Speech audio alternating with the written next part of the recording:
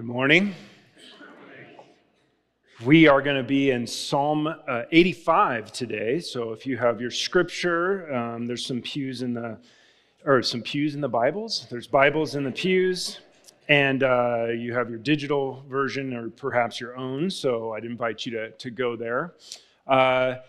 Today's a bit different with the last time I will preach in this space. I will be here for the next couple of Sundays, and we will see what happens on August 6th with the vote, and also that's a communion Sunday. So you will see me tumbling around through here for a little bit. You will not see Roxy. Today is her last day in Greeley. So as we go and celebrate a little bit afterward, and if you want to swing by and say hello, you'll have a chance to do that for me as well again as needed or wanted, and then not again for her. So that's how that's working. And we are going to walk through Psalm 85 today, kind of three sections, kind of how we're breaking it out. I wanted to let you know that 73 through 83, those Psalms, just to kind of set the table for this Psalm, that really describes the rocky relationship between the people of God and God, Yahweh and his people. If you've ever read the Old Testament, you will know it's a little up and down. It's a little back and forth because of the people, right? It's a little uncertain, unknown, and bizarre because of the people, not because of who God is. And so that's what's coming before the psalm we read. The people, due to their sin and failure, they're estranged.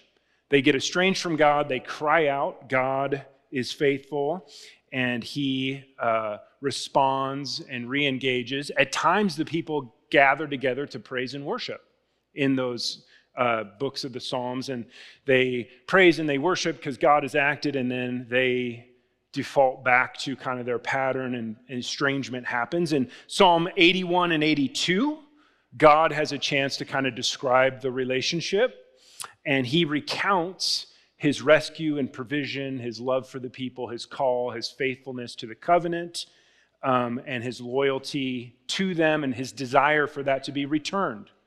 The desire is that they would in kind be that to him. And so God would provide so much for the people if only they would be able to engage that way in their relationship, which they continue to fail at. In Psalm 83, the people cry out for God to come to their aid. And then in 84, pretty well-known psalm, if you take a look at that, is a kind of a preparation for a festival up in Zion. And so it's peppered with worship and this sort of the people starting to look toward Yahweh. And then it brings us to Psalm 85, where we will be. And this is a poem, a song, a prayer, asking God to restore the relationship and to set the world right. And this request is based on who God is and what God can do, what God has done in the past, and what God promises he will continue to do because of who God is. So that's kind of our background of coming to Psalm 85. I'm going to invite you to stand with me. We're going to read this psalm. I will read it for us. You can follow along if you want. And then we're going to do our response. If you're unfamiliar, we do this, I guess, partly. So my hope would be that you would encourage me with my last Sunday here of a vibrant, vital response. You know what I mean, Bonnie? We will end with, "This is the word of the Lord," and the response is, "Thanks be to God." Right? But like, really, thanks be to God. Usually it's like we're half turned, sitting, and it's like, "Thanks be to God." Okay? So we want to do it. I know the heart of this congregation, and I know we can stick that landing, okay? So here we go. Here's Psalm 85. "You, Lord, showed your favor to your land. You restored the fortunes of Jacob. You forgave the iniquity of your people and covered all their sins. You set aside all your wrath and turned from your fierce anger. Restore us again, God our Savior, and put away your displeasure toward us. Will you be angry forever? Will you prolong your anger through all generations? Will you not revive us again, that your people may rejoice in you? Show us your unfailing love, Lord, and grant us your salvation. I will listen to what the Lord says. He promises peace to his people, his faithful servants, but let them not turn to folly. Surely his salvation is near those who fear him, that his glory may dwell in our land. Love and faithfulness meet together. Righteousness and peace kiss each other. Faithfulness springs forth from the earth, and righteousness looks down from heaven. The Lord will indeed give what is good, and our land will yield its harvest. Righteousness goes before him, and he prepares the way for his steps. This is the word of the Lord. Thanks be to God. Please be seated. Nice. It only took 15 years. This psalm is many things. It is a prayer for any time that the people of God and people who have entrusted themselves to God are in need of restoration. So one of the questions for us today is, do you need to be restored today in any way? Do you need to be revived? Anyone who needs to be reminded of God's intention and God's vision for the future, this is a great psalm for us to look at. There's many layers we could consider, so I will leave that up to you.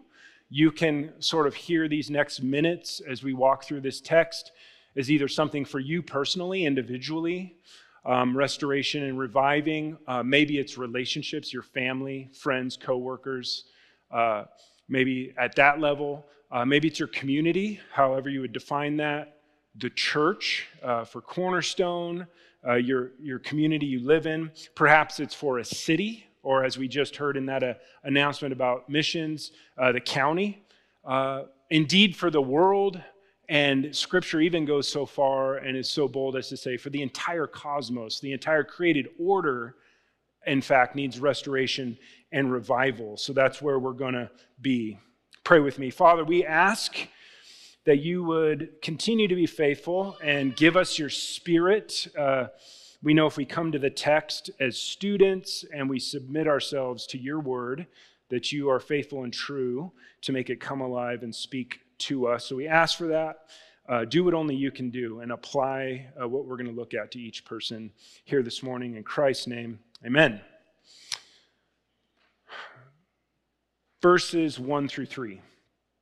You, Lord, showed favor to your land. You restored the fortunes of Jacob. You forgave the iniquity of your people and covered all their sins. You set aside all your wrath and turned from your fierce anger. Simple observation on the text, a little help in color there. The focus of this remembering and the beginning of this poem, song, prayer is pretty clear. It's you, Lord, and whenever you see the Lord in all caps, that's the authors for English tipping us that is Yahweh. That is the formal name of God, Jehovah Adonai, Yahweh. Different versions of that. And then we see this past tense language. Here's what Yahweh has done. And so it's a remembering and a call to God, to implore God to remember. It's a recall of how God, in his favor and who he is and his character, has restored the people in the past. Forgiveness was given, right? Here's what you have done. Here's how you have worked before. It's important to clarify, though, if you kind of study this section of this psalm, Israel, the people, are not pining for past glories. Pining is a fun word. They are not pining for past glories, which would be longing to return to the past. If you look at this passage and how it's phrased, there's a solid remembering. But they are not, and we'll get to this in a minute in their prayer, they're not just wishing that they would relive Exodus Or, man, remember that time when God did this? We want to go back to that, right? Anywhere in Scripture where the people want to go back to the exact thing that they had experienced in the past, it's not good, right? We want to go back to Egypt. At least there we had meat, right? That's not good. We want to go back to something we knew before, and that's not what's happening in the Psalm. So we got to be careful not to put see, Psalm says, let's go back to 1978 when churches were full and everyone, Billy Graham was doing his thing in full force and all of this, we know that. You guys know that as grandparents, as parents. You can't go back to when your children were 8 years old. If your children are 38, you parent and engage them as 38 years old. You can be grateful for 8, but you live with the 38. And this is what the people are actually doing this in the Psalm. They're praising God for what he has done, but they're not pining for past glories, which are often an illusion. There's a realistic view of things. They're remembering, and it's stimulating and awakening something. And it's going to lead to prayer, which we're going to look at, not to dreaming. Prayer, not dreaming. It's not generating nostalgia. It's drawing people close to God. Remembering God's past mercy and acts, not striving to re-achieve them as they were. This is very key for Cornerstone and for the church that is calling us to be with them, to actively work with God to resist the default thing to be pulled back toward the past and then to get kind of blamey towards each other and upset and frustrated that we can't go back to where we once were. When God says, no, remember rightly, and here's what happens. When we remember well, it leads to prayer, not nostalgia. When you remember well, it's going to lead you to prayer, not nostalgia, as it does in Psalm 85, verse 4. Here we go. Here's the shift. Restore us again, God our Savior. Put away your displeasure toward us. Will you be angry with us forever? Will you prolong your anger through all generations? Will you not revive us again, that your people may rejoice in you? Show us your unfailing love, Lord, and grant us your salvation. Here, emphasis is still very much on Yahweh, what God will do, but there's a shift. The remembering and the recalling has now turned the people to do what you do, right? You guys know that phrase? Maybe, if you played sports lately. Do what you do. Do what you do, God. That's what the equivalent of this is. Do what you do, but do it now. Do it again. See that phrasing? Again. Now. Here's how you've been before. We know you will do it again. And so draw us into that. The remembering and the recalling on how God restores his people through forgiveness of sin turns the people to say, let's again, whatever that might look like. They're not putting stipulations on, and it must look like VBS from 1985. And it must, God, revive us and restore us again, and it must fill in the blank. It must include polyester suits and white shoes. I don't know, whatever. I had an image of Steve Martin, It must include whatever that era was, right? They're longing for the heart of who God is, but in their place, the focus is right. It's important here, show us, this last verse in this section, show us your unfailing love, Lord. Grant us your salvation. This is Morgan's favorite Hebrew word, chesed, because he can't say it. He has a hard time with the chesed. Chesed in Hebrew, this is translated all kinds of ways. We'll see it again in this passage. It means covenant faithfulness, covenant loyalty. Here it's translated unfailing love, which is good. But it always, always, always has the covenant element to it. So God's love is not how our culture interprets love. God's love is a stability. It brings a constant steadfastness. It is true. It is right. It is good. So let's keep that in mind if we look at this. And in this section, we have a petition for God's forgiveness. And the only way back in this relationship that people acknowledge is if God acts, if God forgives. The restoration and reviving they are looking for, it cannot be achieved. It cannot be earned. They can't offer enough bulls and sacrifices. They can't go to enough festivals. They can't give enough of their resource to cause the relationship to be restored. The restoration of the relationship, and this is key if you hear nothing else, is received, not achieved.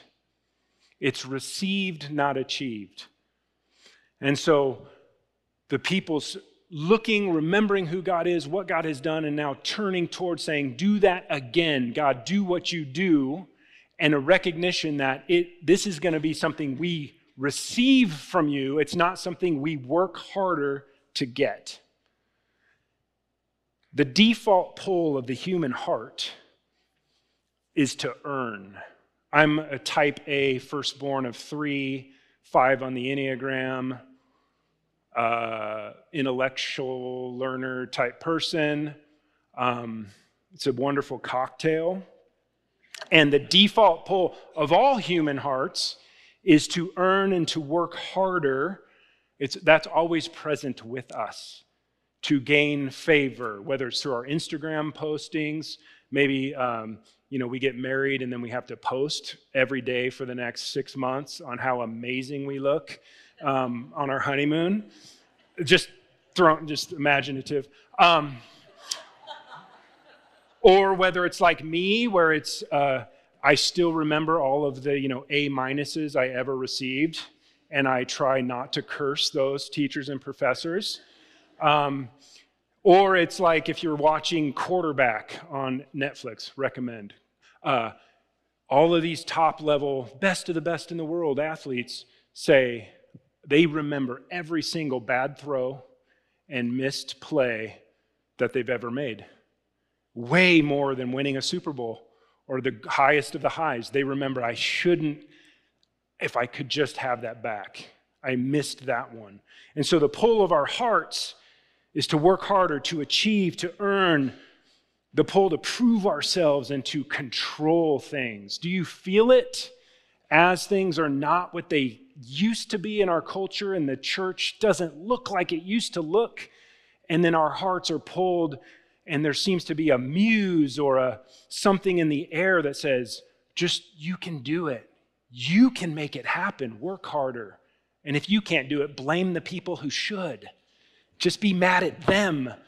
You've done your time. It's fine. You're old enough. Blame the young people because they're not doing it right. And if they did it how we did it, right? We know this line of thinking. We try to control and prove ourselves. And the invitation here in Psalm 85 and from God is that we can receive what God has done, who God is, and what God will do. But if we turn to Him with our hearts in that posture, we better be ready, right? Because God promises, if you turn to me this way, now we can do what we do. And things might get a little crazy. God's good gifts, God's discipline, God's direction, and God's call are received, not achieved. God's good gifts, God's direction, God's discipline, God's call, they're received, not achieved. Roxy and I can't articulate. We can, but we can't articulate what has led to this point that we're going to take this call in Fair Oaks. We can share with you the things we have done, our efforts, the ways we've tried to cooperate with that movement. But when God decides to move, and if you are willing to receive it, it's just a crazy ride, isn't it? If our elders of this church, which I believe they are doing, if they continue to open themselves to what God will give, and they have this posture, you guys better hold on. Make sure these pews are bolted down to the floor. Because if a group of people will receive, quit trying to make it happen and achieve something that you have in your mind, repent, turn to him, and say, we genuinely bring it on. We'll receive what you have. But be ready, right? Strap down the toupees. Anchor in the teeth. So reviving and restoration is received, not achieved. And here's one pushback. There's many pushbacks to this. One might go like this, okay. So you're saying we just sit back and twiddle our thumbs and God does stuff? Yeah, right. No, that's actually not what I'm saying at all. And I would like to call on Dallas Willard to help us. He has this quote, grace is not opposed to effort. It is opposed to earning. Effort is action. Earning is attitude. It's a great quote. I mean, if you don't read Willard. But grace, what God will do, has done for us, in us, with us, through us, that gracious act by God alone, it does not oppose effort. We have worked tremendously hard for this transition. Probably since the end of May, we've done 6 or 7 days a week, 12 to 15-hour days. That's just kind of in all that's involved in this kind of a thing. Effort is required. Effort is needed. So there's nothing in who Jesus is or what Scripture tells us that opposes effort. What it opposes is earning. I think Willard says it right. Because that's an attitude. That's, I'm going to achieve this. I'm going to force this. I'm going to make this happen.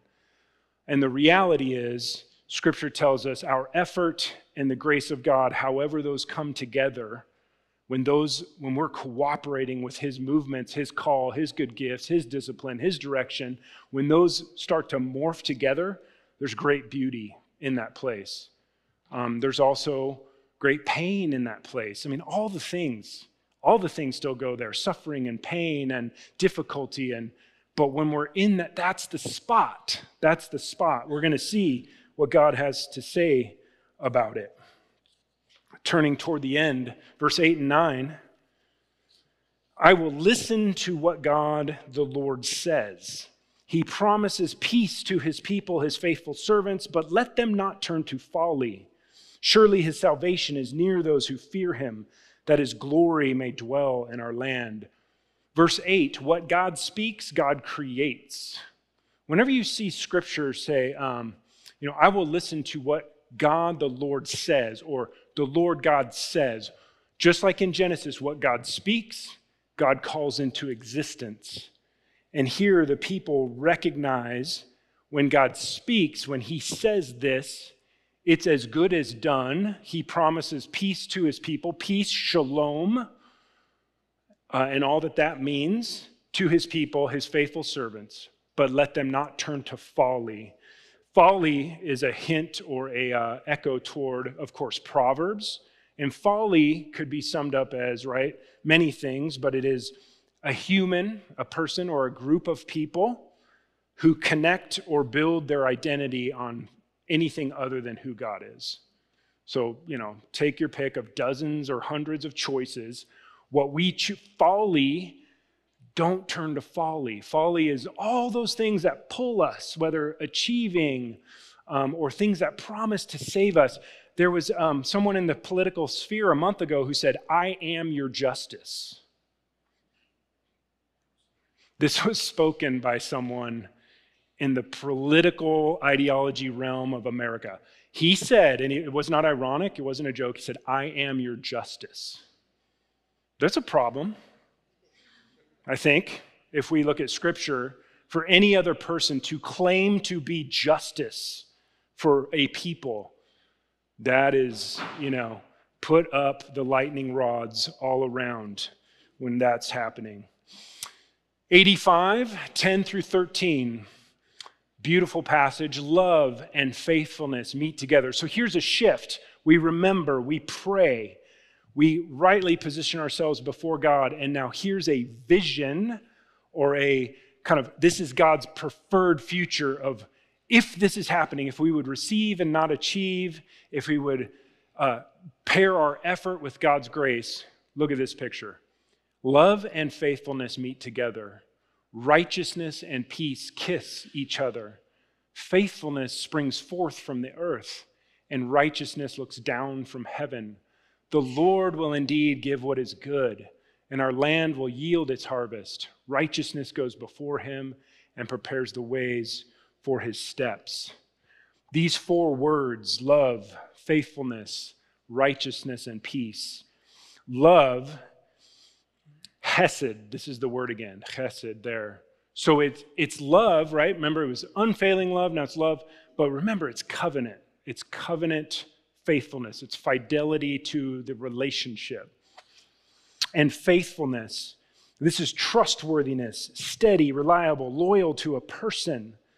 The fidelity of Yahweh. Scholars believe that John, of the disciple John, has this very section of scripture in mind when he writes in his first chapter of his gospel, the Word became flesh and made his dwelling among us. We have seen his glory, the glory of the one and only Son who came from the Father, full of what? Grace and truth. That's represented here in these characteristics of God that come together. Christ is the one with fidelity. Christ is the one with covenant faithfulness. He's the only one who can restore and revive a failed creation.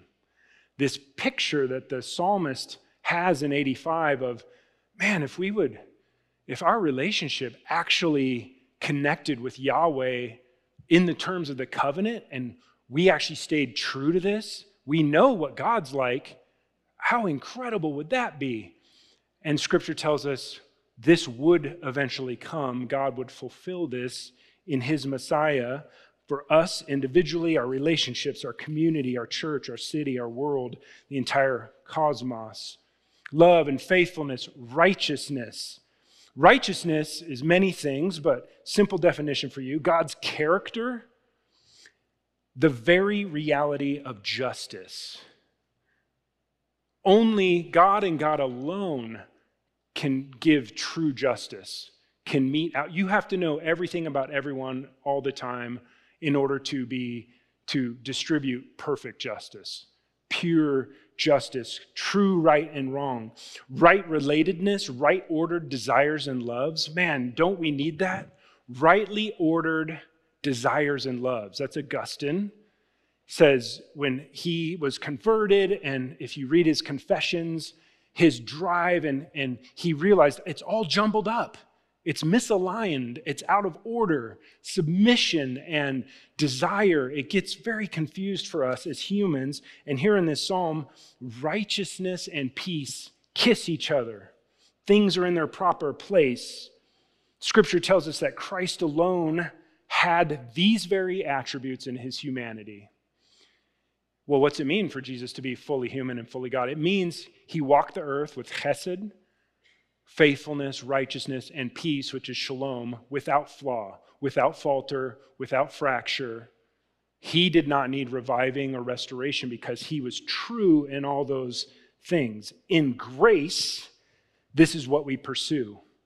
This is what we put our effort toward, not that we achieve it, but we receive it. Received, not achieved. Effort, not earning. And the last word here, peace, which is shalom, not just absence of war, but the shalom that is wholeness, completeness. Things are right. People are safe. They have what they need. They're able to live in comfort. This idea of shalom. This section of Psalm 85, if you're unfamiliar, is one of the most beautiful pictures in all of Scripture about what God's kingdom, his rule and reign, looks like. It's a true gift from God in all spheres of life, the physical, the spiritual, the moral, the political, the economic, all of it. It's right here in this beautiful harmony of who God is, how he will bring that to bear, and it will impact everything, everywhere, all at once. In the end, all four things, love, faithfulness, righteousness, peace, they're going to come together in an intimate embrace of God and the planet, our world. And we believe and trust that that happened. That's what the Gospels are trying to show to us, that righteousness and peace do kiss each other. Love and faithfulness do meet. And it's in a person we know as Jesus, who is the Messiah. These things are also the fruits of the atonement. For those of you who came to our atonement class and are true Christians now, God bless you. We did not talk about this, but the fruit of the atonement are these things: love, faithfulness, righteousness, and peace. If you want to talk about how the wrath of God was satisfied, how the love of God was on display, how faithfulness and righteousness and shalom all culminated in what we call the atonement, this is the fruit of that. It's the fruit of what Jesus has earned, what Jesus has received from the Father through his effort, that he now gives to us, graciously offers to us. Renewal, restoration, revival, it's all a gift from God.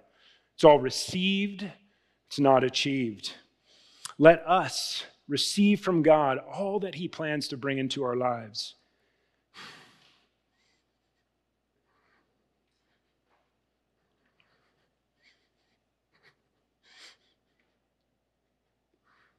Love you guys.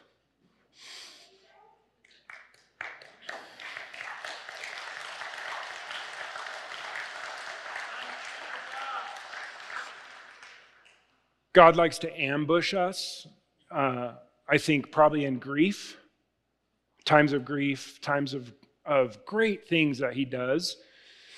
And I guess he wasn't going to let me out of this spot. Let us receive from God all that he plans to bring into our lives, into our families, into our churches, into our city, into our world. May we learn from and follow Christ in love, faithfulness, righteousness, and peace. Father, would you do what only you can do? Do what you do. We ask that you would help us as much as we can to cooperate with your Spirit when our hearts pull us and just everything in us at times begs to earn and to achieve and to strive. And Lord, we trust that you want to honor our efforts, and you want us to work hard, but you want us to do that under the yoke of your grace, with the freedom you intend. And Lord, for us to really receive all that you have, we pray that you would help us, the elders of Cornerstone, Lord, the leaders here in every aspect of ministry, Lord, to humble themselves, and like in Psalm 85, to remember you well, to turn to you in prayer, and to posture themselves to accept all that you will bring when we do that. Restore and revive. In Jesus' name, amen.